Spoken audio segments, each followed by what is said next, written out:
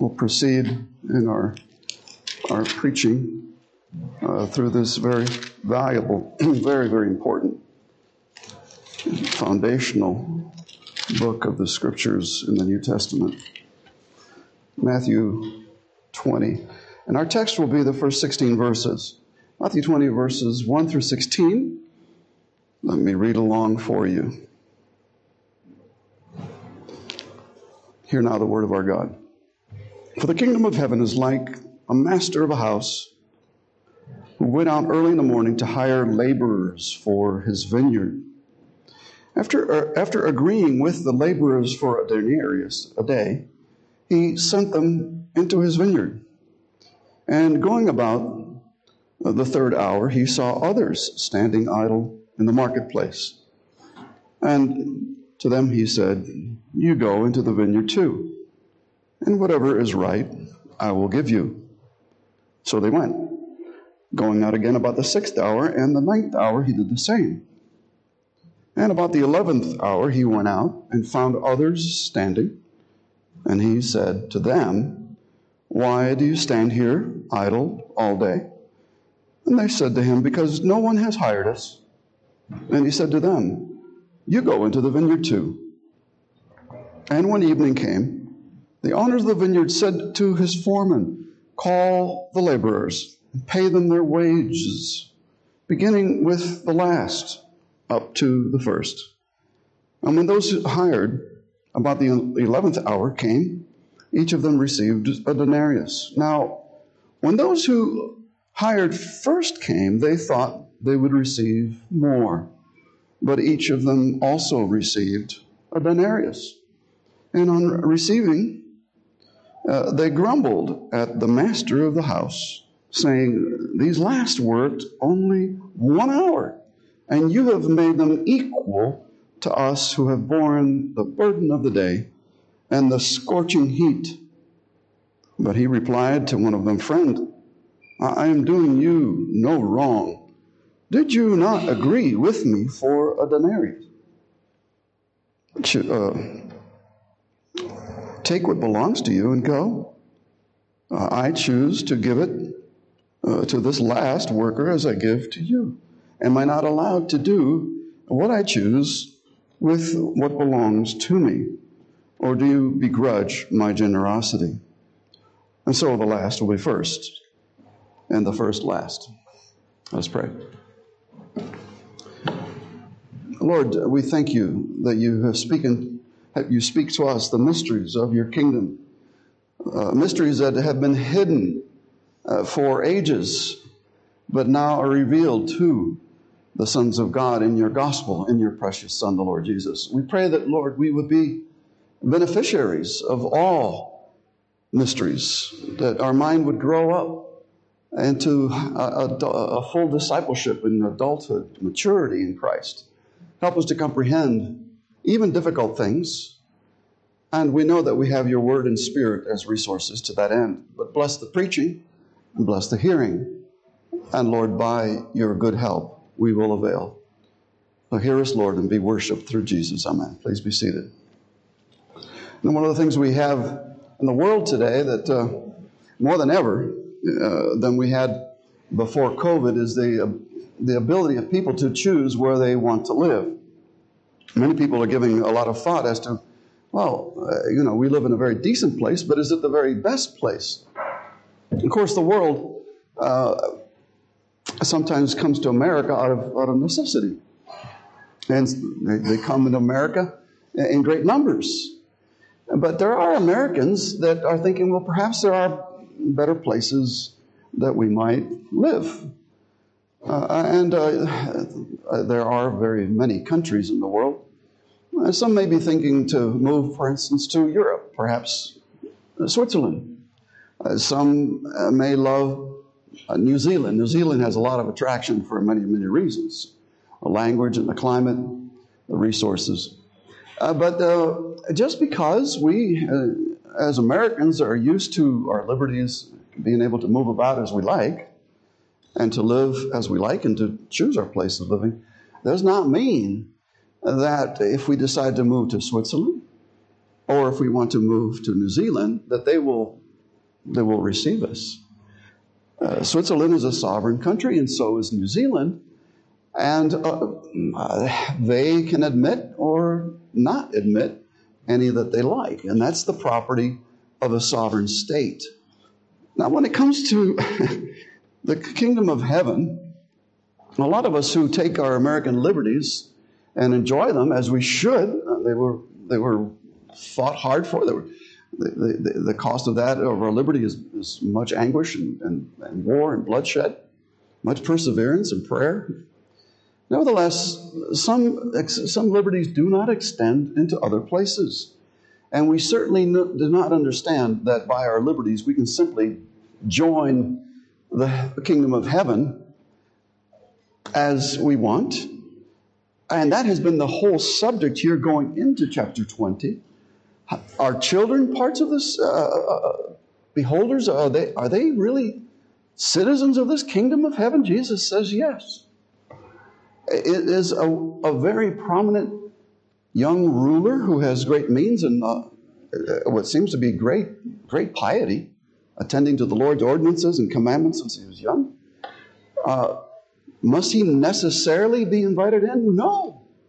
What is going on? And what's the key to entering into the kingdom of heaven?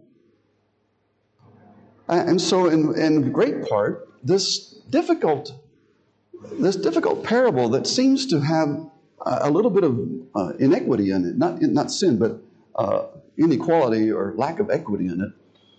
How is it that somebody might not receive better wages if merit speaks in his favor than another one? But we have to look at this in terms of what Jesus is saying. And I'm going to back up and give a little bit of a context very quickly so you can see how the previous discussion in Matthew, the near passages in Matthew 18 and 19, enter into this chapter as a sort of a context. And I'll do so very quickly. Here's the context. And two very important words here in the Greek, and they translate nicely into the English. The Greek word is gar. And they introduce, and it's translated for, F-O-R, for. For introduces this passage here in chapter 20, the first word in the first sentence. It introduces this passage as an explanation. It's an explanation of the previous chapter, but it's done not in constructs or in propositional form, but in a parable.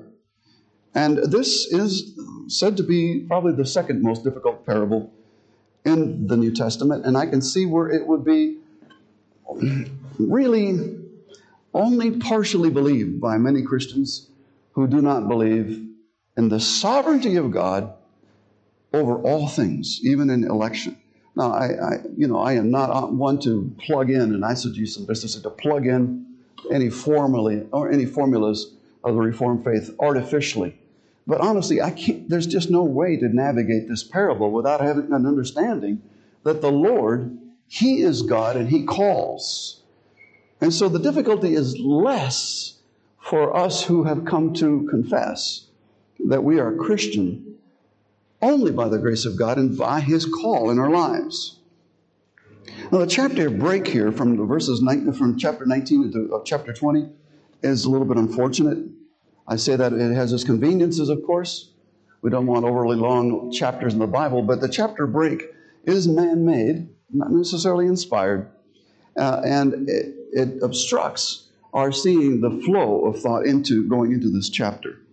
And so what I say here is, however this parable is to be understood and explained and preached and applied, it must agree with its own stated summary that is given to us in verse 16, and also there's a dual purpose following not just the summary statement, which in verse 16 is that the last will be first and the first will be last, but it also should explain and help justify the use of this word gar or for. The explanation is it must suit this. It must conform to an answer to this. Just so the last shall be first and the first shall be last. And for many shall be called, but few chosen. And that, if we answer that question, we know that we're not far from understanding what the Holy Spirit is saying through the mouth of the Lord Jesus. Now, themes here brought about forward from the previous chapter. Just take a look at the word "for" in its continuity. The themes brought forward from the previous chapter 18 include the following: persevering in the kingdom of heaven, including trials of sin and being restored through of our offenses, through being forgiven and challenged, and through reconciliation. That is brought forward because while we may be in the kingdom, covenanted, remaining in there is difficult. And so it begs the question, well, then who is in? Because there are difficulties. Again, I mentioned that another idea, that children are true partakers of the kingdom of heaven. And so this will answer that teaching from the 19th, 18th, and 19th chapters. The rich young man, although very pious and in covenant with the Lord externally, he knew he did not enter. He knew he had not. He was missing something. And it's not a matter of merely assurance. It's just that he didn't have the foundation of hope. A Christian may have a good foundation of hope in the death, the burial, and resurrection of the Lord Jesus. He who believes that has eternal life. He may not have assurance, but that's not the case of the rich young man. He just didn't have the foundation supporting him except for the covenant of works, which is a failed foundation. The theme of rewards is brought forth. Treasure in heaven to the rich young man. Yeah, leave your possessions here. Give to the poor liberally. Come now, follow me, and then you'll have great reward. Thrones were promised to Jesus' own disciples. Now, you've left all. And now in this age, you'll have many brothers, and in the age to come, you'll receive 100%, 100 times recompense, not 100%, 100 times recompense here on earth, and then in the end, eternal life. Matthew 19, verse 16 is then repeated from Matthew 18, verse 30. Many who are first will be last, and the last first. And therefore, Matthew 21, in this passage, Matthew 20, 1 through 16, further explains how men enter the kingdom. Especially with this thought. Given the difficulty of coming in, and given the difficulty of all the constraints governing life within the kingdom, it can only be said that this is possible because God is in it. With God, all things are possible. With man, no certain hope. With God, all things are possible. Now, I'm giving you great hints as to how I'm going to approach this. Because the teaching here says this, that God freely calls whomsoever he chooses into his kingdom, whenever he chooses to do so, and bestows on them whatever results, whatever rewards he deems right. Now that's very much how this outline is going to go. The teaching again of Matthew 20, verses 1 through 16. God freely calls whomsoever he chooses into his kingdom, whenever he chooses to do so, and bestows on them whatever rewards he deems right. The first point of the sermon: God sovereignly and effectually. That is to say, the call has an effect, and it's a true and right effect. God sovereignly and effectually calls his chosen ones to work in his vineyard. And that's the parable. It's not a matter as, hey, who's going to be saved? Okay, let's get down to the imagery of this vineyard that is in possession of a master, and he's got work to be done there, and there are privileges, and there are wages, and that's the nature of the parable. He's going to explain something of the mystery of the kingdom. God sovereignly and effectually calls his chosen ones to work in his vineyard. This answers to whomever he chooses, he calls into his kingdom at any time within the gospel age. And the gospel age in the scripture is called the day of salvation. It can be during Christ's lifetime. It can be during apostolic times where they're given the Great Commission and they go out and they are preaching the gospel of Christ, remission of sins, repentance unto life. And continuing after the apostolic times and through the apostolic times, throughout the New Testament church age until the very last day. Until the very last day, this is the day that is spoken of here in this parable. It is a day that all men may be saved. It is the day where all men will gain entrance and have employment and rewards in the kingdom. Now, my friends, there really is no boasting of when we became a Christian. Suppose one of us became a Christian 20 years before another. This is not of your will. This is not of the ones who run, or those who or those who will in the flesh, but of God who has mercy. And we must remember here in this parable already, make application, there really are no insignificant believers. There's no caste system of believers, even though Jesus had his favorite in the flesh.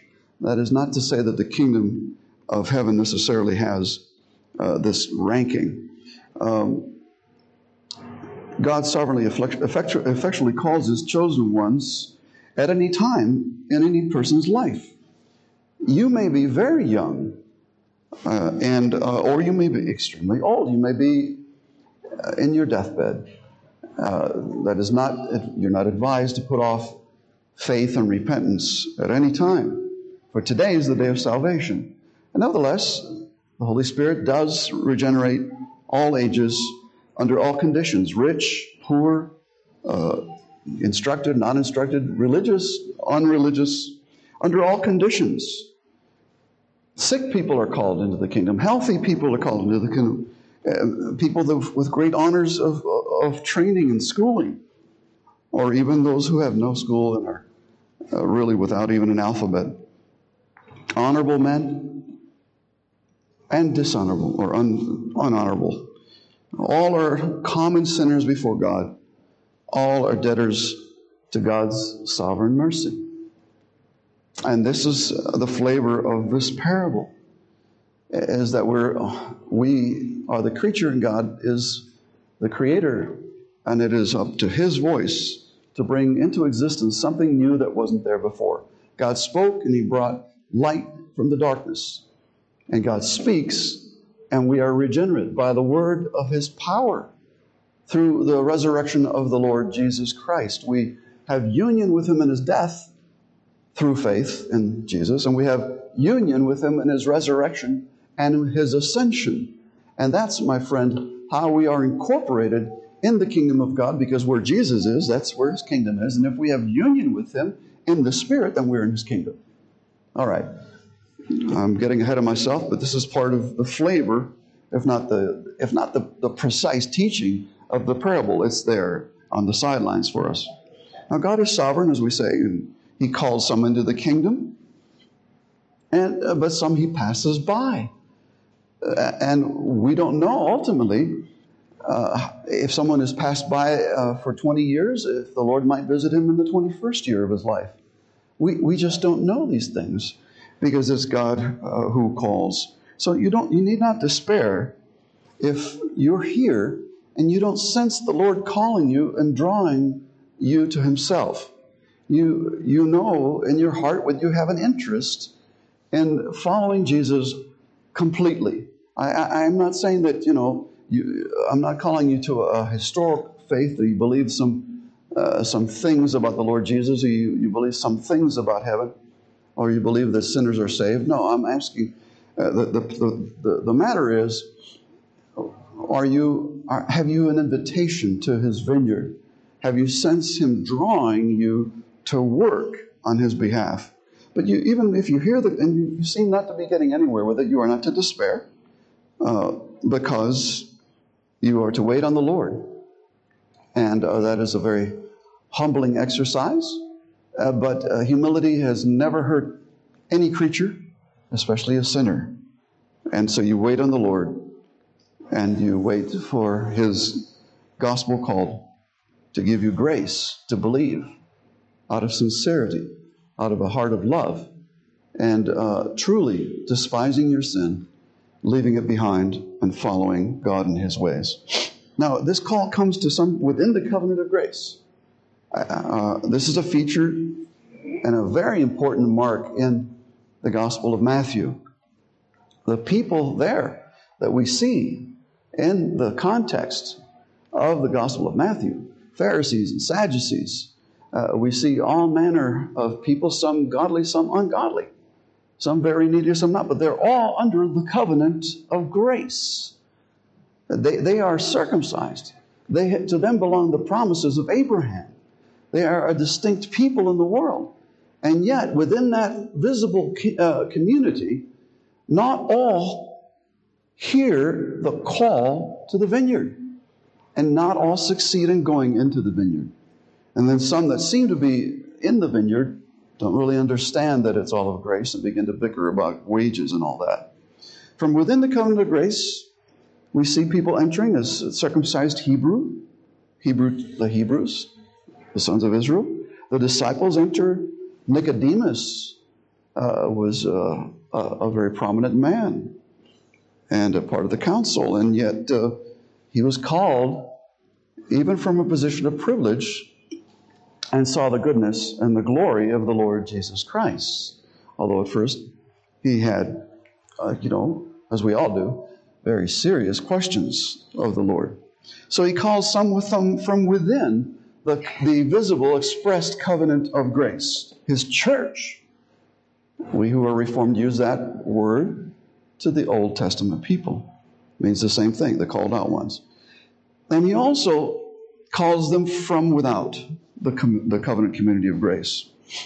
Some have left the synagogue and are no longer considered good Hebrews, good Jews, and because they are apostate, they have lapsed, and their behavior shows forth that. They have become perverse, indulging in sensuality and all manner of excess, and they've become liars and thieves and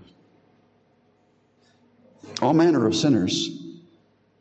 But especially in the view of the coming commission, this applies to the Gentile, the nations, all around Israel. These will also be called, even though they are apart from the covenant as it is then administered in the time of Jesus' day. What we're saying here, my friend, is that God sovereignly and effectually calls his chosen ones, and it's his call, and those who come will work in his vineyard. My friends, today is the day of salvation. And it will remain the day of salvation until the Lord returns. He will not return until all that are marked for salvation according to his decree at the foundation of the world. And so, my friend, if you hear the Lord's voice, you are not to stiffen your heart. You are not to rebel. You are being commanded to believe.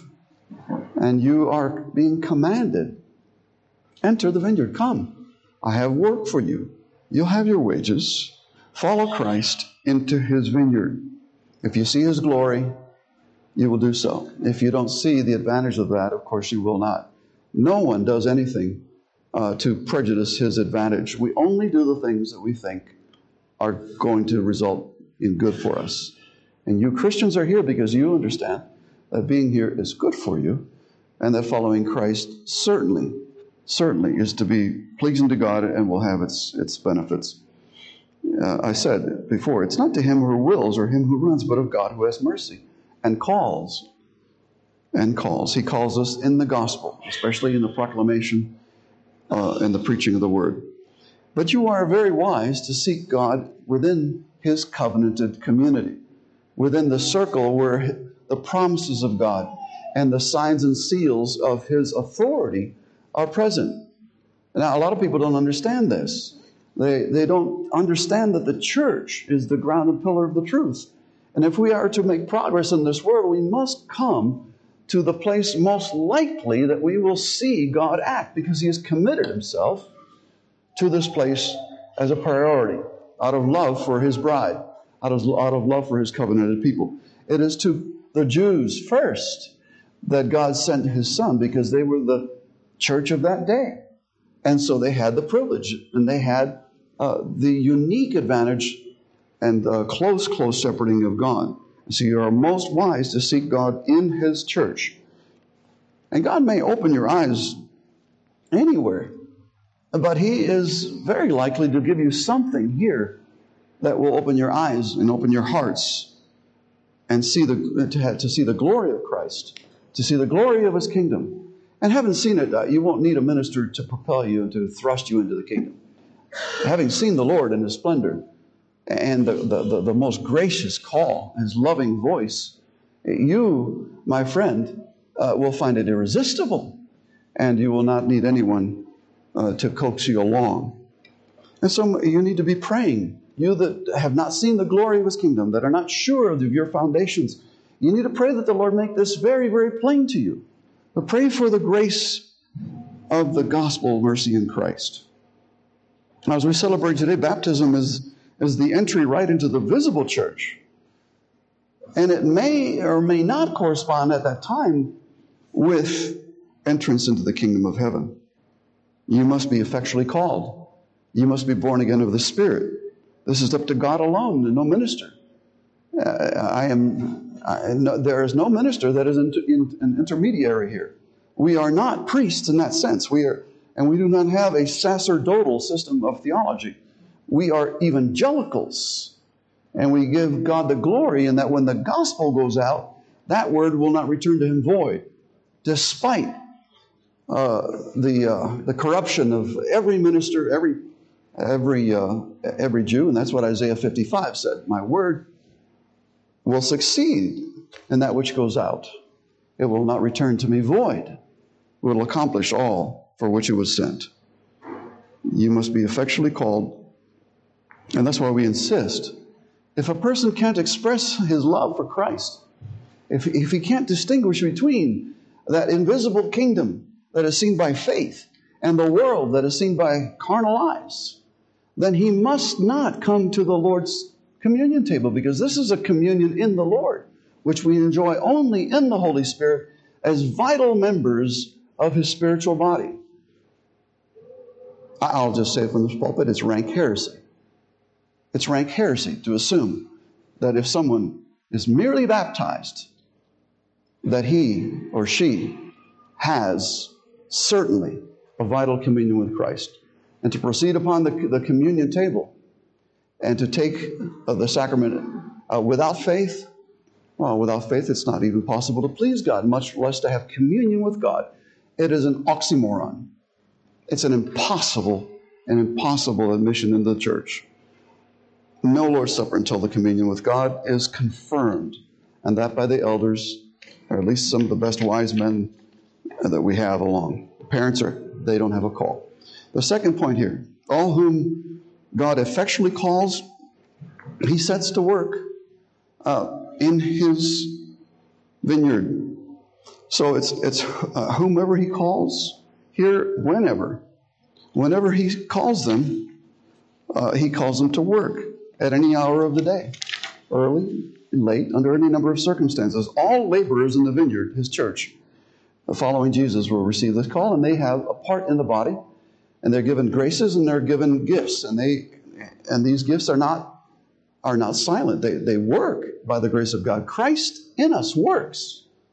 And so we will see that all laborers are equipped in this way. All who have vital union with Christ in the Holy Spirit through faith are partakers of the kingdom of heaven, and they will render spiritual service to God in Christ.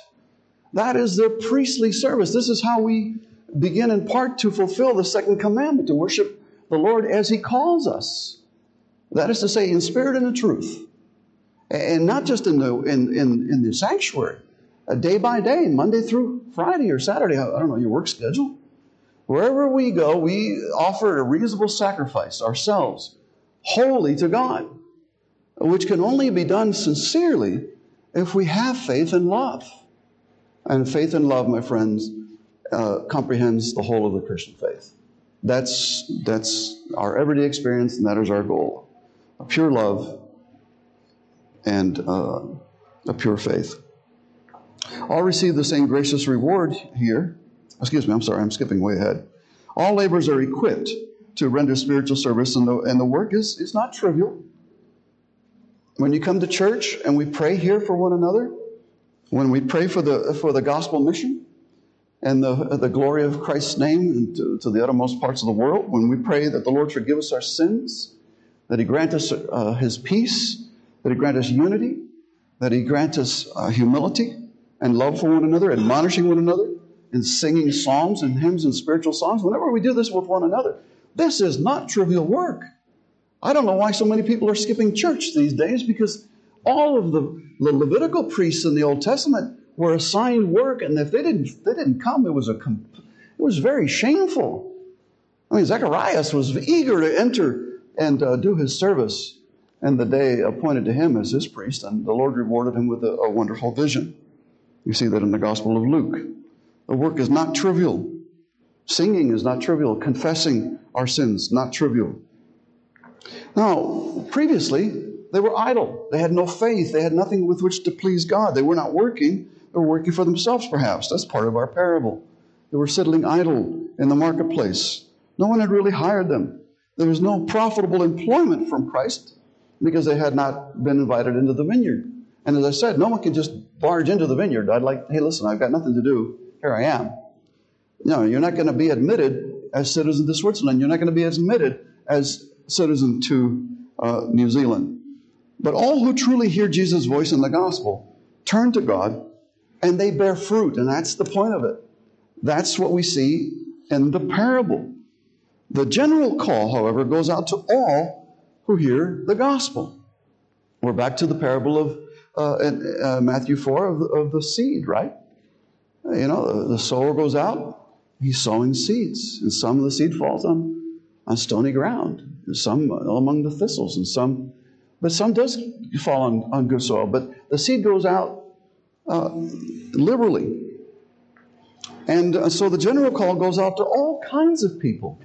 We've got the scribes hearing the gospel and the Pharisees, and they, for the most part, rejected John the Baptist's warning and invitation. And they also became very calloused to Jesus very early in his gospel itineracy. Pious Jews would seem to have an advantage over the masses. They spent hours in front of the Scriptures. They would not miss a feast for anything in the world. They were tenacious and most diligent in all that they did. Okay?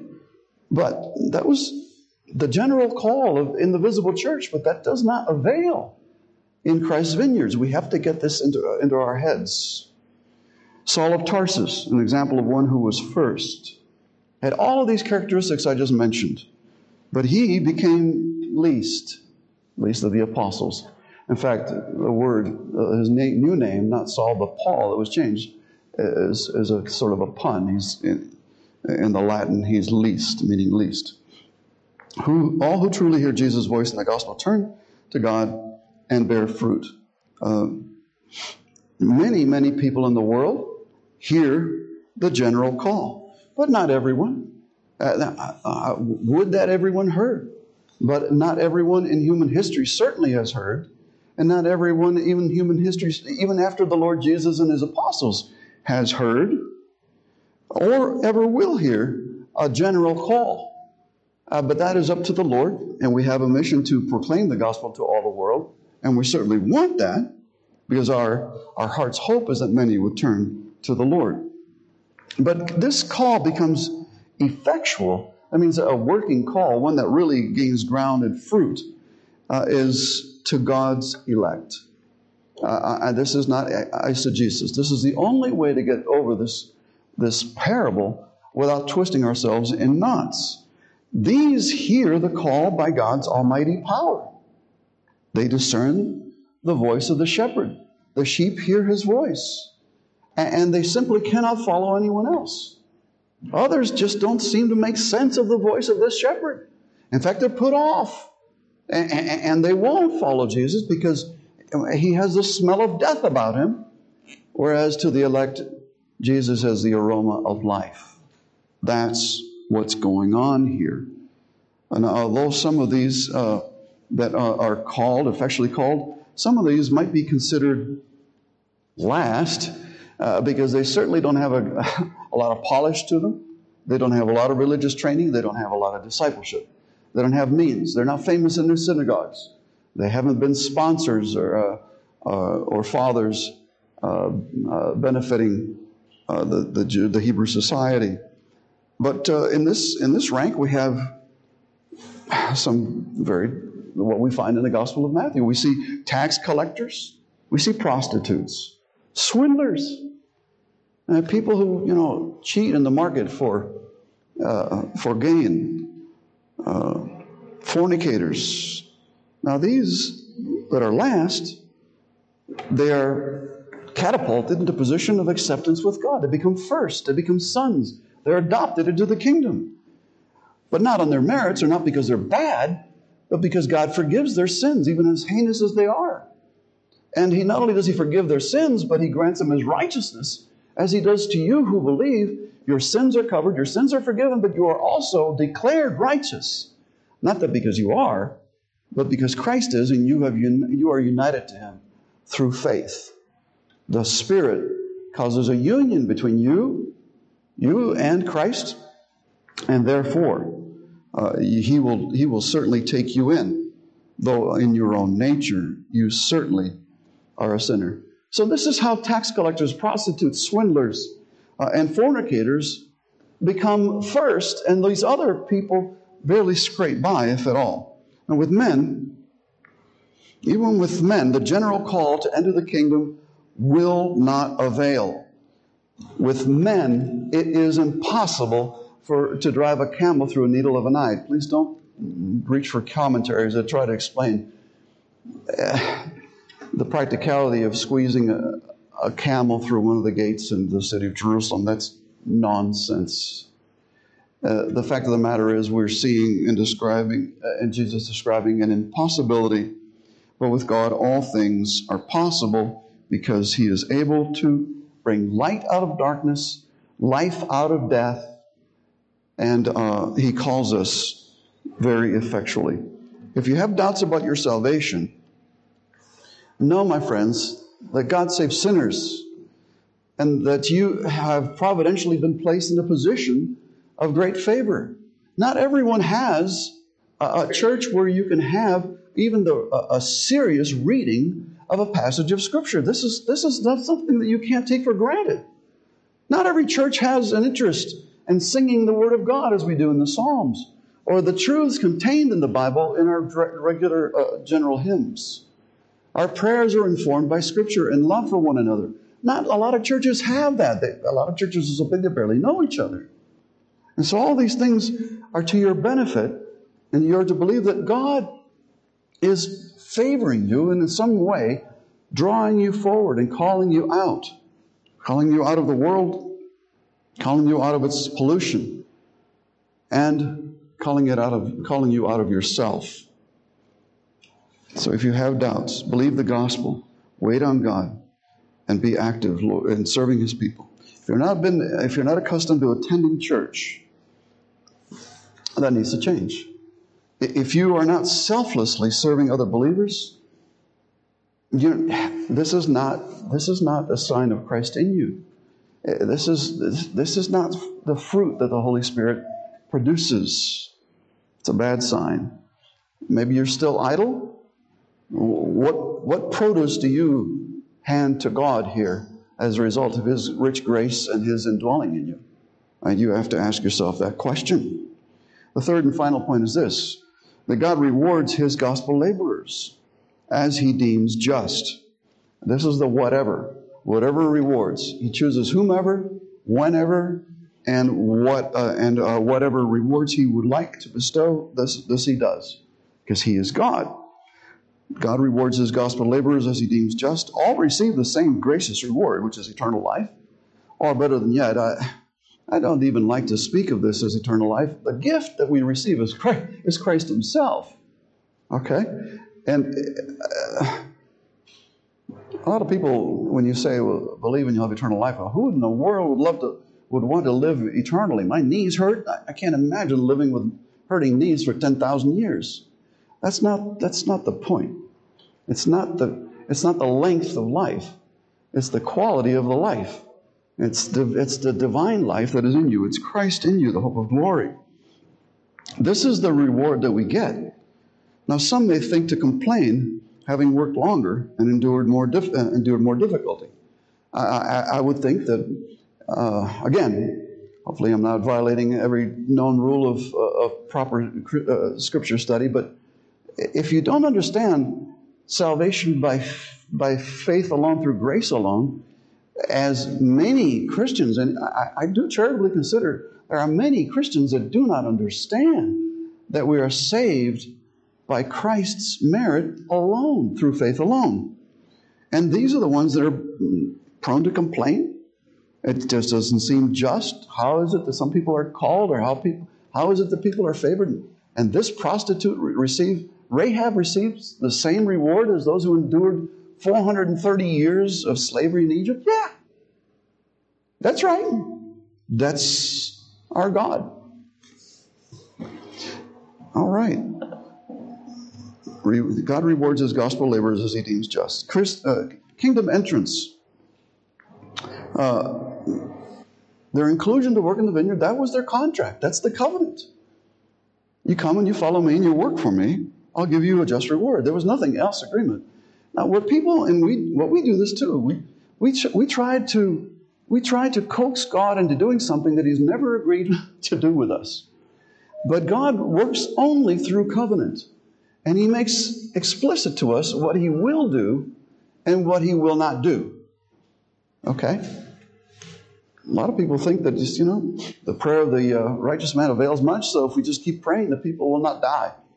Obviously, all of history proves that to be false. People are tenacious in this. You just didn't have enough faith. Keep praying. My friends, that's not the nature, that's not the kindness of God who calls us, and He's calling us back to His heaven, and we keep misinterpreting. We don't understand His motives. The agreement was inclusion in the kingdom, the vineyard. It's not by works of the law. It's by God's gracious call in Christ. We've got to get this. We have got... I know, flesh doesn't like this. It's because we're pride. Our pride blinds us. And our pride will blind us to a lesser theology. Now, we're not going to change God by our prejudices. But it's as if we're embracing a lesser God. All right, we can do better than this. By God's grace, we can understand this parable and all parables. Now, it does not mean that every believer will receive the same rewards from Christ on Judgment Day. This is not what this parable is teaching. But I can say with full confidence that everyone will receive Christ. This is not to say, don't work, because whether you work or not, it's all in vain. You're going to get all the same. What a fool. See how this Paul labors in Christ? I labored more than all of you. Well, you're an idiot, Paul. Don't you know we're all going to see the same reward? And there's no distinction of sin either? Now, that's a leveling that is unknown to the kingdom of Christ and is not taught in this parable. Don't you believe that? What that'll do is cause you not to be very lame. You'll gimp along in the service. You'll do hardly anything for the kingdom, whereas you ought to be running to win the prize. That's the exhortation in the gospel. What it does mean, however, is that Christ's rewards are all of grace. Believers do work. Certainly they do. But it is Christ in them, both to will and to do the will of God. And to do the will of God. So even having done all, my friends, as Luke later points out, which would be an impossible for anyone, and every one of us has failed the glory of God in breaking commandments. Many, many manifold commandments. So even if we had kept them all, we would still be unprofitable servants. The Lord will not adopt us. Think about this. It's not merely a matter of citizenry in Switzerland and a matter of citizenry in New Zealand. I'm talking about being invited into the very living room and the very dining palace of the King of Kings and Lord of Lords, as a son, embraced in the bosom of the Father.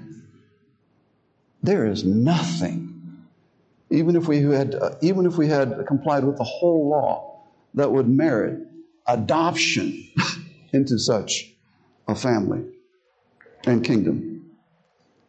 So God will graciously, in particular, reward us for our kingdom work in Christ. As mentioned before, the disciples, they certainly will have thrones. I'm not going to get into what that means. Gentile believers who persevere, in Revelation 2 and verse 26, are promised as much. In other words, there is a degree of rule that we will share, even those who are judging Israel in the 12 thrones. And you can explore that with great wonderment, always thanking God that this is all of grace, that your work in the Lord is not in vain, but He certainly calls you to work. And if you are not working in the vineyard, it may be, my friends, that either you're ignorant of the call, you have not really heard the Lord, or perhaps you don't understand what really pleases the Lord. You have not sensed His pleasure as you yield to Him in all things. I'm not talking about setting up for Christmas. I'm glad we're doing this. We're going to set up lots of greenery and all that. It's fun. Lots of color. It's a lot of fun. But whatsoever you do, whether you eat, whether you drink, whatever you do for the glory of God.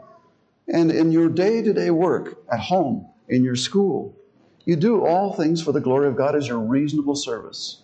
You're yielding yourself as a sacrifice. And those who do this out of grateful gratitude, for their inclusion in an everlasting country, an everlasting and glorious family, these are the ones that will work hard and with gratitude in their hearts and never complain. Why should we complain? We have not received what we deserve. We have received what we do not deserve. And that, my friends, is a very, very Christian mind. Let me conclude this preaching. God freely calls whomsoever He chooses into His kingdom, whenever He chooses to do so. And all whom He calls, He sets to do spiritual work, energizing them by His Holy Spirit. And afterwards, God bestows on them whatever rewards He deems right. And now, does it help to understand then how it is that children and coarse fishermen and vile tax collectors avail of the kingdom, while decent people, scribes and political figures and leaders, society's best, others often fail it? The Jews had a greater advantage as the covenant community. Are you availing of the advantages of hearing the voice of Christ and entering and abiding and persevering in the kingdom through your church attendance? Attendance has been down since COVID. People have seemed to have forgotten that the kingdom is yet not fully upon us here. All right? No. We wait the glory of Christ's returning, and then we will see all these things to their fulfillment. Are you working in Christ's vineyard? And are you content with His wages? Don't despair. Don't go away sorrowful like the rich young ruler. If you seem to be lacking in something, you need to understand that it's the Lord who must draw you. And if the Father draws you, then you come to Christ. And if the Father does not draw you, you will not come to Christ. So pray. Ask Christians to pray for you, that the Lord would have mercy. And already that sign of humility is a good indication. But my friends, if you are shaken by this message, if you know you're guilty, if you know you're not worthy, my friends, then just confess yourself to be an undeserving sinner and look to God's provision for sinners. That Lamb of God, Jesus Christ, that takes away the sin of the world. That is the general call in the gospel, but if you believe it, my friends, that is God's effectual call. That is God's choice of you, saying, come, work in my vineyard. May the Lord bless this message and give you much fruit by it. Let's pray. Lord, we thank you for your teaching. We confess that all these matters are confusing to us as they were to the Jews. Some things don't seem to be very equitable or just, but we certainly do confess that we crave your mercy, that we deserve nothing but, Lord, your displeasure. And yet you have crowned us with many advantages in your visible community, and I do believe so many of us here present with your spiritual presence, your Holy Spirit, and by your regeneration. May your word, Lord, dwell in us. May Christ bear much fruit. May the laborers be active and powerful to please you and produce the fruit that you so much from your vineyard. All this we ask for your glory, Lord, although we ask it because it's our pleasure to serve you. And we pray in Jesus' name, amen. Let's have our offering, please.